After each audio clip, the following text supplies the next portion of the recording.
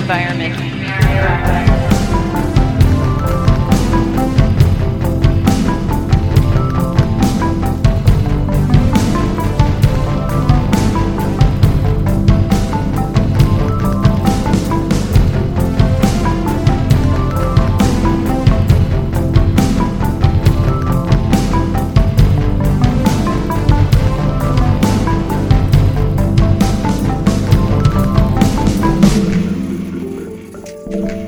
Hey everybody, welcome to the Air Environment Podcast. I'm the urban pastor, Jabin. And I'm the environmental scientist, Erin.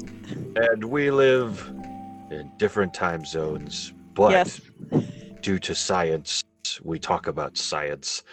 This is a part of the Jackson Cloud, which is an online church. You can join and check more out at jacksoncloud.com.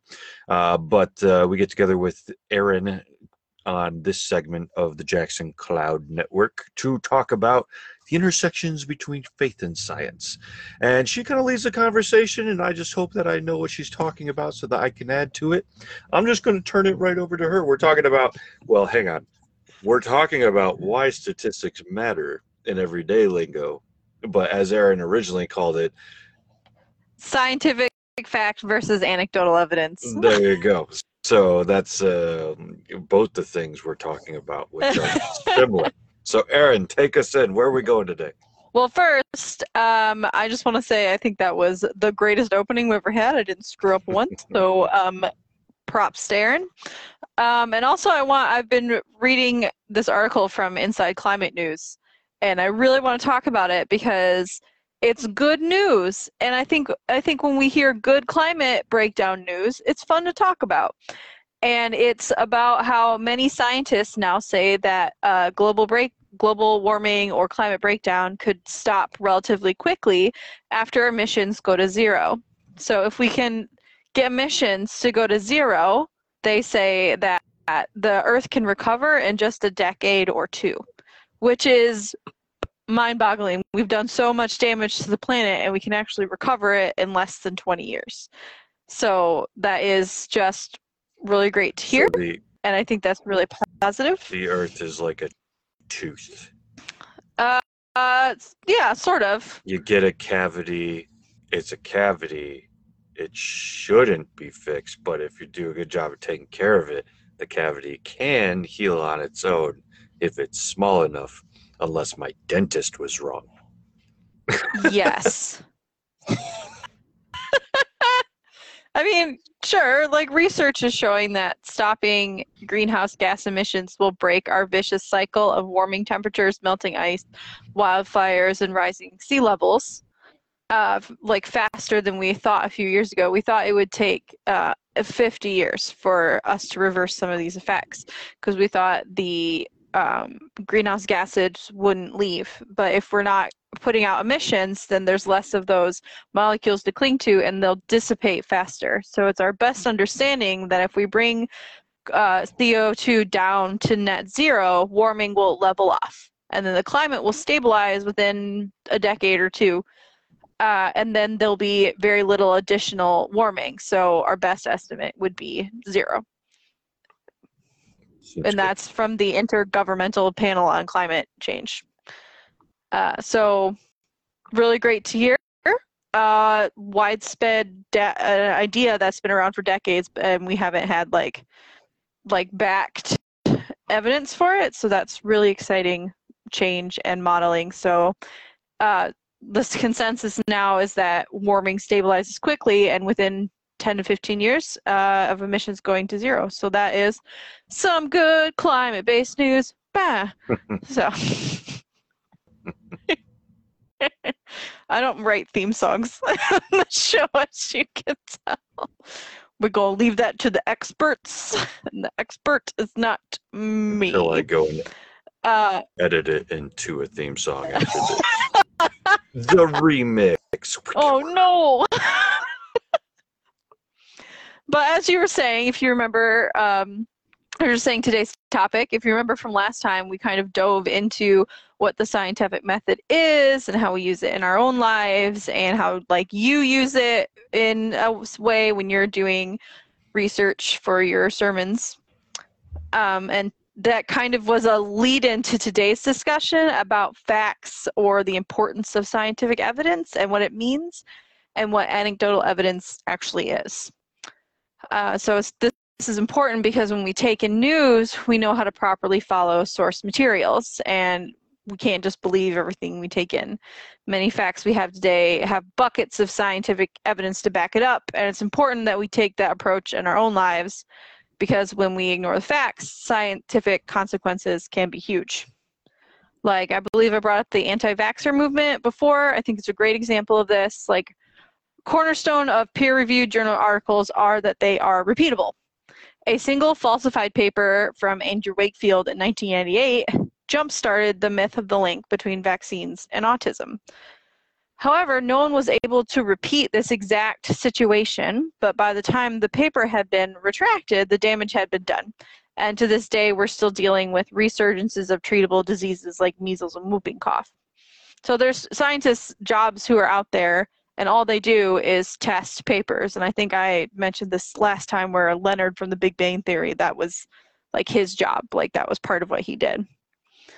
I'm sorry, I'm kind of like rambling on. So, like, let's talk about what anecdotal evidence is versus scientific evidence. So I'm sure, Jamin, you know what an anecdote is, right? Yes, but you'll define it right now as. Okay. I was going to say analogy, but I know that's not like the right. No, so anecdote is like, it's an evidence that collects in a casual or an informal manner, relying heavily or in some cases entirely on personal testimony. So anecdotal evidence in a court situation is something that's very important and can be used. However, in a scientific situation, it's not. So just because you saw one time or you heard from this friend that this thing happened doesn't necessarily mean that it's a rule. A really good anecdote for this would be the one time we were talking about fast fashion, and you wanted to know why men's clothing was more expensive than women's, and the two women on the thing were like, that's not true. Women's clothing is more expensive than men's. So, but both of our viewpoints were anecdotal, purely anecdotal. And I spent the next like 3 hours trying to figure out who pays more money. And what it turned out is there was a variety of factors, if you remember this. Do you remember this? Remember, you all targeted me. You targeted us first. I didn't. No, you I absolutely said this is going to cause people to get mad. And I'm like, well, then why would you say this? But it turned out we actually spend the same amount of money. There's many factors involved. Men don't buy clothing as often, so theirs is more expensive up front. Women's clothing changes more often, so ours is cheaper because we're expected to buy more. It's also like thinner, so it's expected to wear out faster. And we also spend different amounts of money on things. So men will typically, which I thought this was interesting, particularly British men. The article I saw, British men will spend $300 more on shoes annually than a woman would. And that just like blew my mind. Interesting. Yes. Isn't that an interesting thing? I'm like, okay, because you would think stereotypes, women really like shoes, but actually men spend more money on shoes for some reason. But women spend more money on undergarments, which makes sense because we technically have to buy twice as many. Yes. But it all evens out in the end. But that's an example of our two anecdotal viewpoints getting in the way of actual fact. Right. Whereas people like me really didn't care enough to dive that deep into the research to prove their point. It wasn't to prove a point. I was just more like, I absolutely my whole life have been like, women's clothing costs more, it's ridiculous. And then you're like, men's clothing costs more, it's ridiculous. And I was like, excuse me? If clothing companies would like to make more money, if you're out there listening and you're a clothing company, bring your prices down to the same price as women's clothes, and we'll buy it now. We hipsters, except that's opposite clothes. Of what we were saying in the fast fashion episode. But well, okay. Morally, we won't buy it. That's right. But financially, we will. I'm gonna buy this sweater because I don't know what to say anymore. I'm gonna buy this because I like it, but I'm gonna dislike you when I purchase it. Anyway, anecdotes. I was told the other day that I'm not argumentative. I just really like to prove my point. And I was like, okay. So I started a whole podcast just to do that, proving my point. So that is anecdotal evidence. It's a story told by individuals. It comes in many forms. Testimony, short account about its effectiveness of a claim. Like you'll see this on like diet pills are like, I use this and it worked for me. Did it work for you? Scientific evidence is evidence that serves to either support or contrast a scientific theory or hypothesis. Such evidence is expected to be empirical, interpretable, and repeatable in accordance with the scientific method, which is why last week I went over the scientific method, because it is a cornerstone of establishing scientific fact and evidence. So I spoke on a different subject for half an hour for a reason. But what does this all mean? So this has a lot to do with statistics and why they're important and why they matter. So remember when I said that science needs to be repeatable? As I said several times, that's where stats comes in. I just want to say I hate stats. Statistics, I hate it. It's very, like, if you're really diving into it, it's very hard to understand. But when you're just talking about basic level and their importance, super easy concept to grasp. Statistical analysis usually involves a large sample size, and those sample sizes have to be, excuse me, I'm looking at my notes and my brain stopped working. A large sample size in an attempt to lessen the effects of like outliers.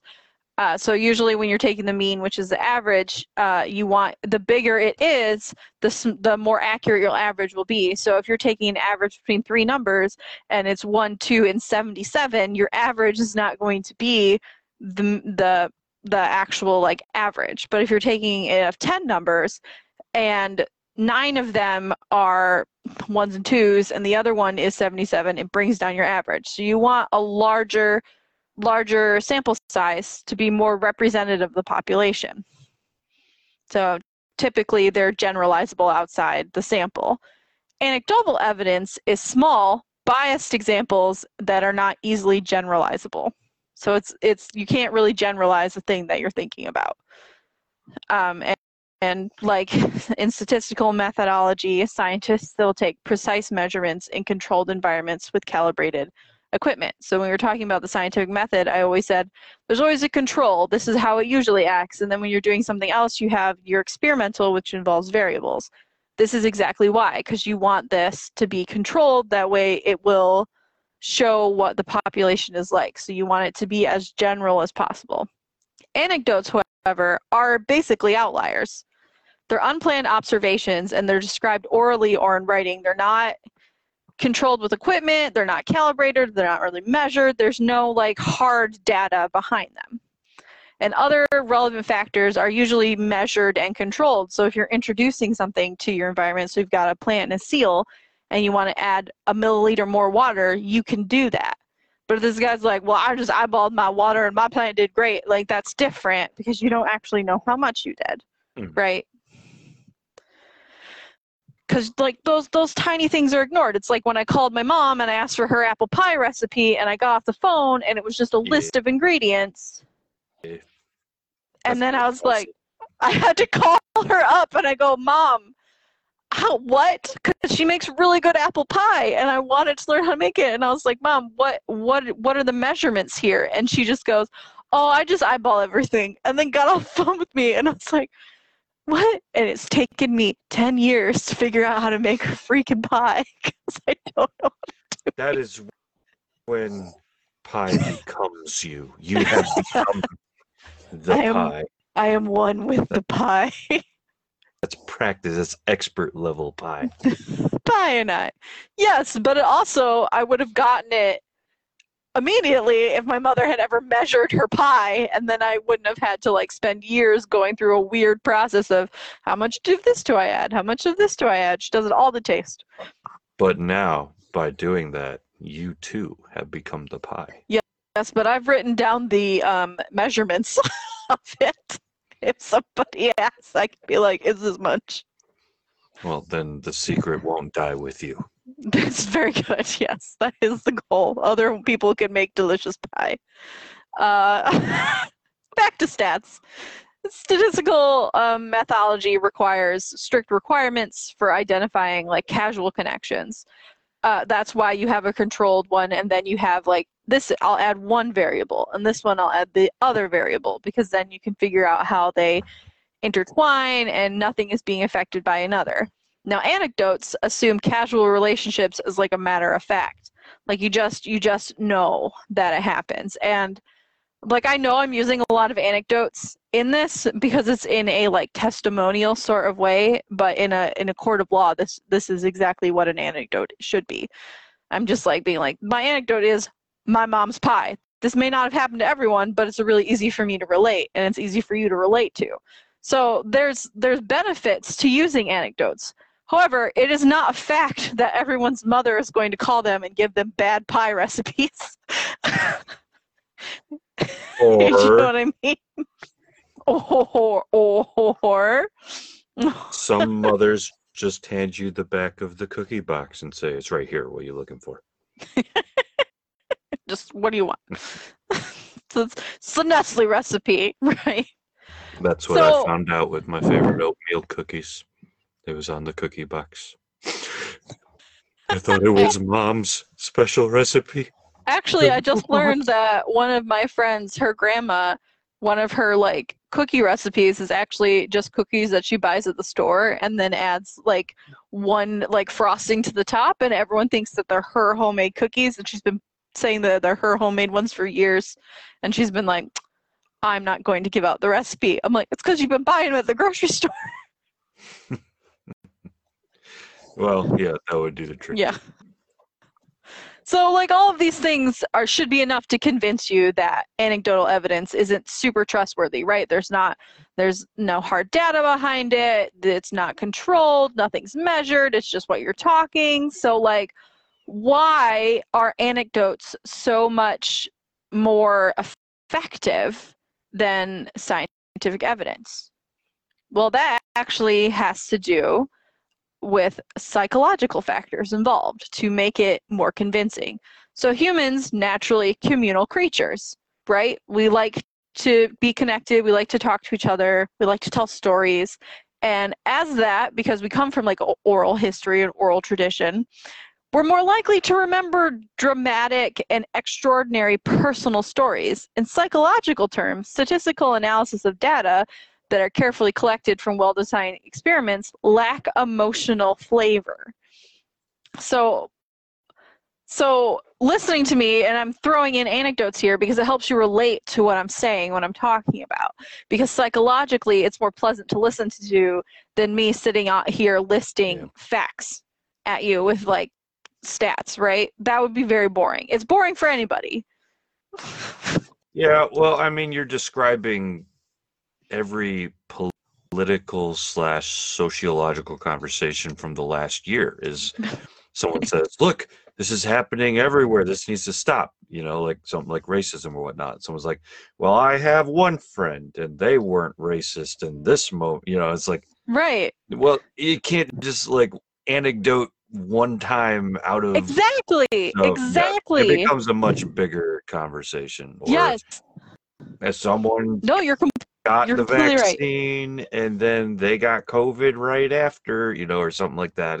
Yes, but the COVID vaccine has a 98% success rate. And you got to So get that is two bound shots and to you got to, happen. yeah. Yep. So there's, Anecdotal evidence itself cherry picks the best stories and the to tell. stories Like you don't hear are the about one that stick. Yeah. exactly. You don't hear about all the other people who got the shot and nothing happened, or unsuccessful cases or of like racism and stuff like that. People are less likely to talk about them because they're part of the status quo. They're part of everyday life. Like I don't tell you about every day I make an egg and it's easy. I tell you about the day where I made an egg and it blew up on me and I didn't realize there was water in the pan. Like that's more interesting to tell than like I fried an egg today and it was normal and I ate it with toast. Like, you know what I mean? Yeah. Though then on the other hand, like anecdotal can be like good, powerful too, I guess, when Yes. you think, you know, like Jesus, someone dying on a cross for people who are murdering him and saying, I forgive you. That's anecdotal. Usually you don't forgive. Usually that's like, that's the big story that stands out, but that's part of the reason it's such a big deal. It's like, we could all Yes, be anecdotes if we tried harder, you know. that's an excellent point. Anecdotal evidence has a place.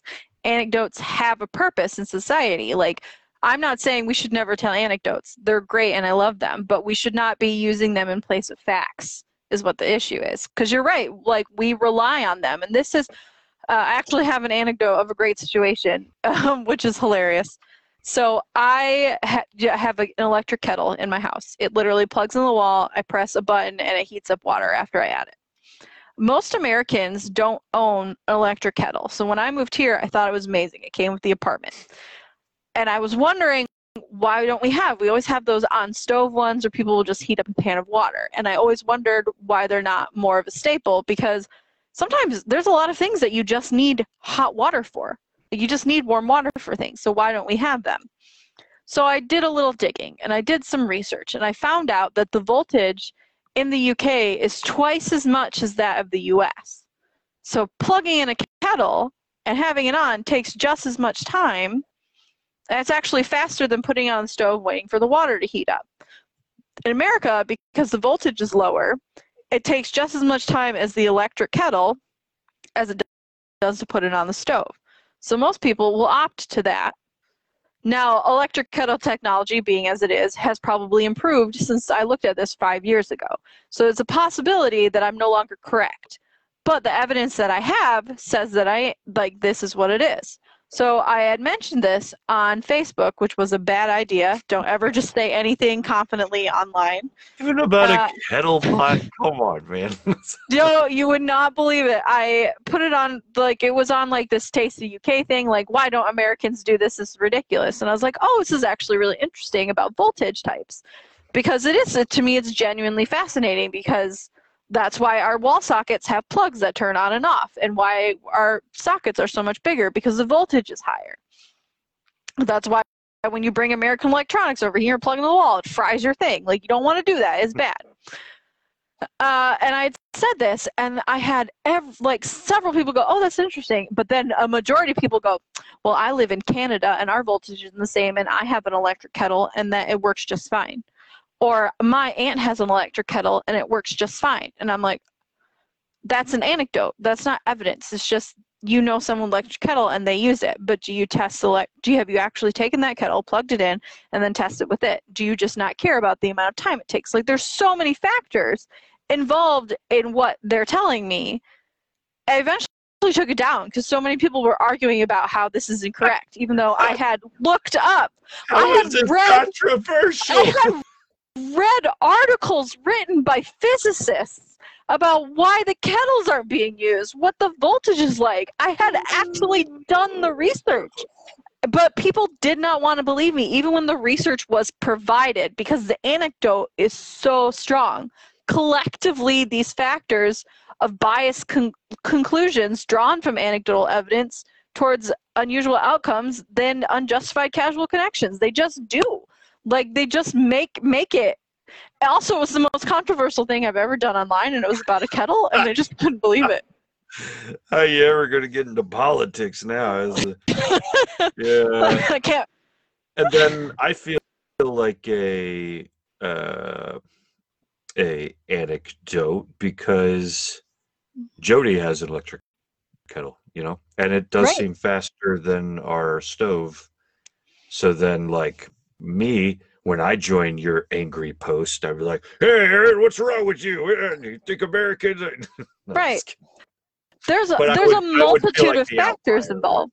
Yeah. Right. There are a multitude of factors involved. How old is your stove? What's it plugged into? Does it take all the thing? Maybe it doesn't work as well as your kettle. It's a gas stove. Maybe it heats different. There's a multitude of factors. What I knew was exactly what I had found, and it was scientifically correct. Anecdotally, not correct, which is fine.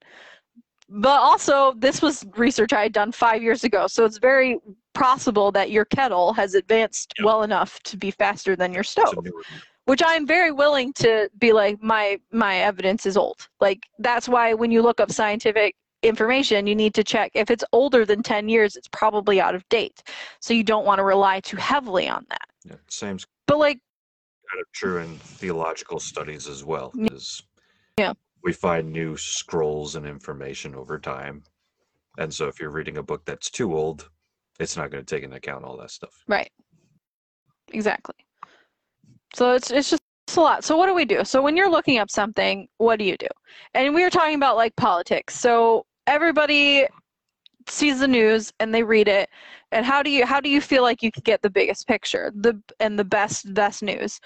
A lot of people ask me when I talk about the news that I read, they're like, "Oh, well, what news do you read? Like, what do you look up?" I don't actually read one news source. I read multiple sources because far right news and far left news only gives you half the picture. You have to read it all because there are things that are true in both types of the news. So you eventually will get the nitty-gritty facts. It's a lot of effort, and it's not nearly as fun as reading something that agrees with you, but eventually you'll figure out what's real.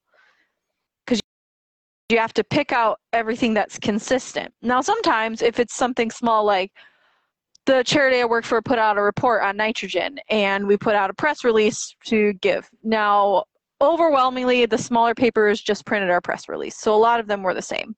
But some of the bigger papers read the nitrogen report and then added some additional stuff. Like sometimes you'll get weird stuff like that. Sometimes it'll be like massive perspectives, you won't know where to go, and then you kind of have to sift your way through it, which is annoying, right? I'm sure that happens to you when you're looking up stuff for the sermon. You read like a bunch of commentaries and try to figure out what the best picture is based on all the different commentaries. Yep.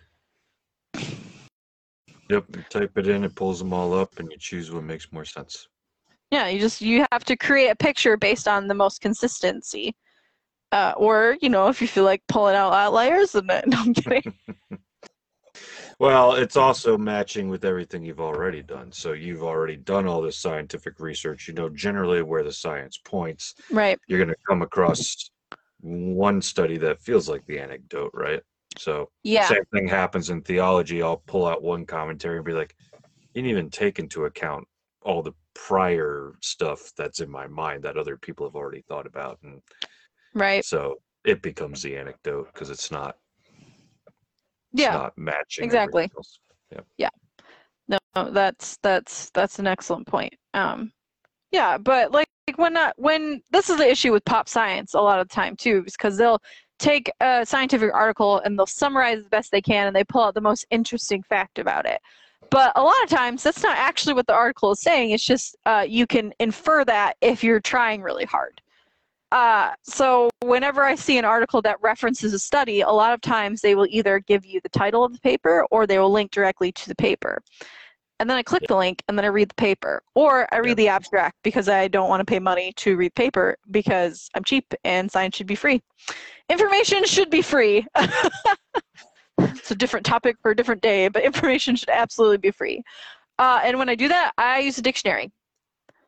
Like, jargon, we can definitely go into scientific jargon, but that is a whole other topic that, like, it's so steeped in it. I use a dictionary. I absolutely am not ashamed to say I don't know what this word means. It's okay. People who read papers professionally need dictionaries because they're so steeped in jargon. Like, you just have to use it when you're reading stuff. So don't be afraid to look up things you don't know. Inform yourself. Like, I think the issue is people are afraid to say, I don't know, or I didn't know that. And that is, you just have to be okay with being like, oh, I didn't know that, or, oh, that's interesting. Because, like, I know the clothing thing, I was more just like you took it as me being infuriated, but I was more like, I really wanted to know what the truth was, and I didn't know that.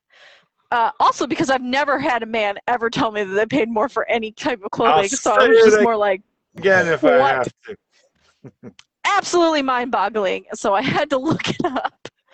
And I think that's part of, like, when I'm, like, trying to learn something or prove a point, it's more like I am genuinely very curious and I'm not afraid of being like, I don't know what that is. What is that? And then I spend like 6 hours on the internet, like, reading about clothing and how much it costs, or kettles and why mine works so fast. Not about apple pies, though. Maybe I should have done a little more research on that instead of diving in. They make For the recipes best. like everywhere, Yeah. right? No, just this one pie recipe. None could possibly be like it. And then, actually, I told my mom that this year, and it turns out it's in her Betty Crocker cookbook. I could have just looked it up in Betty Crocker. Wow. Well, there you go. It was just on the back of the box. I was all like, over don't hurt my feelings. Like, stop it. I've spent so long trying to like do this. I can't believe I forgot that until just this minute. I forgot it was in her Betty Crocker cookbook.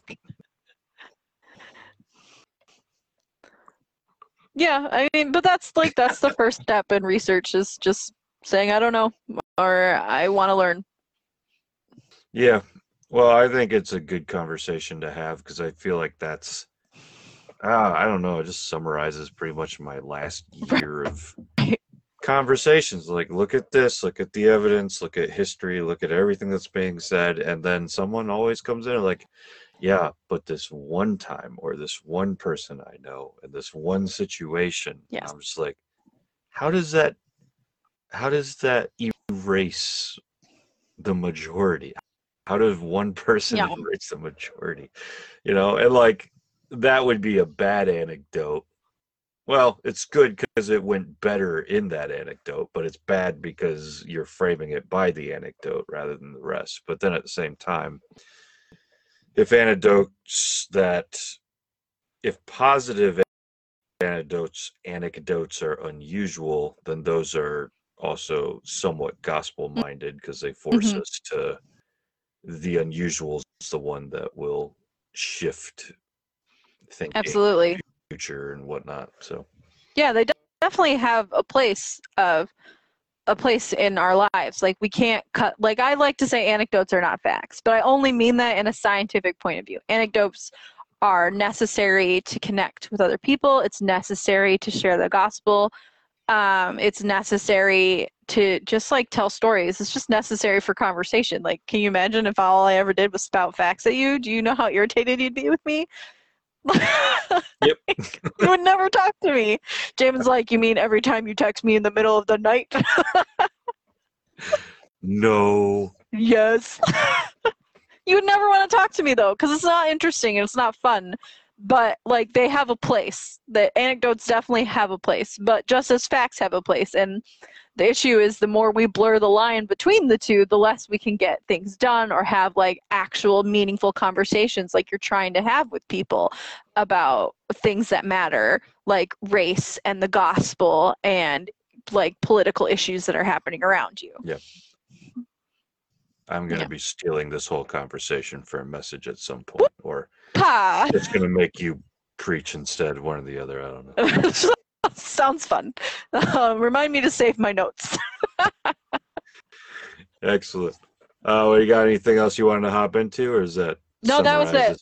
That's it. Because I could easily go into correlation and causation here, but that is another 45-minute conversation, so we'll just save that for another time.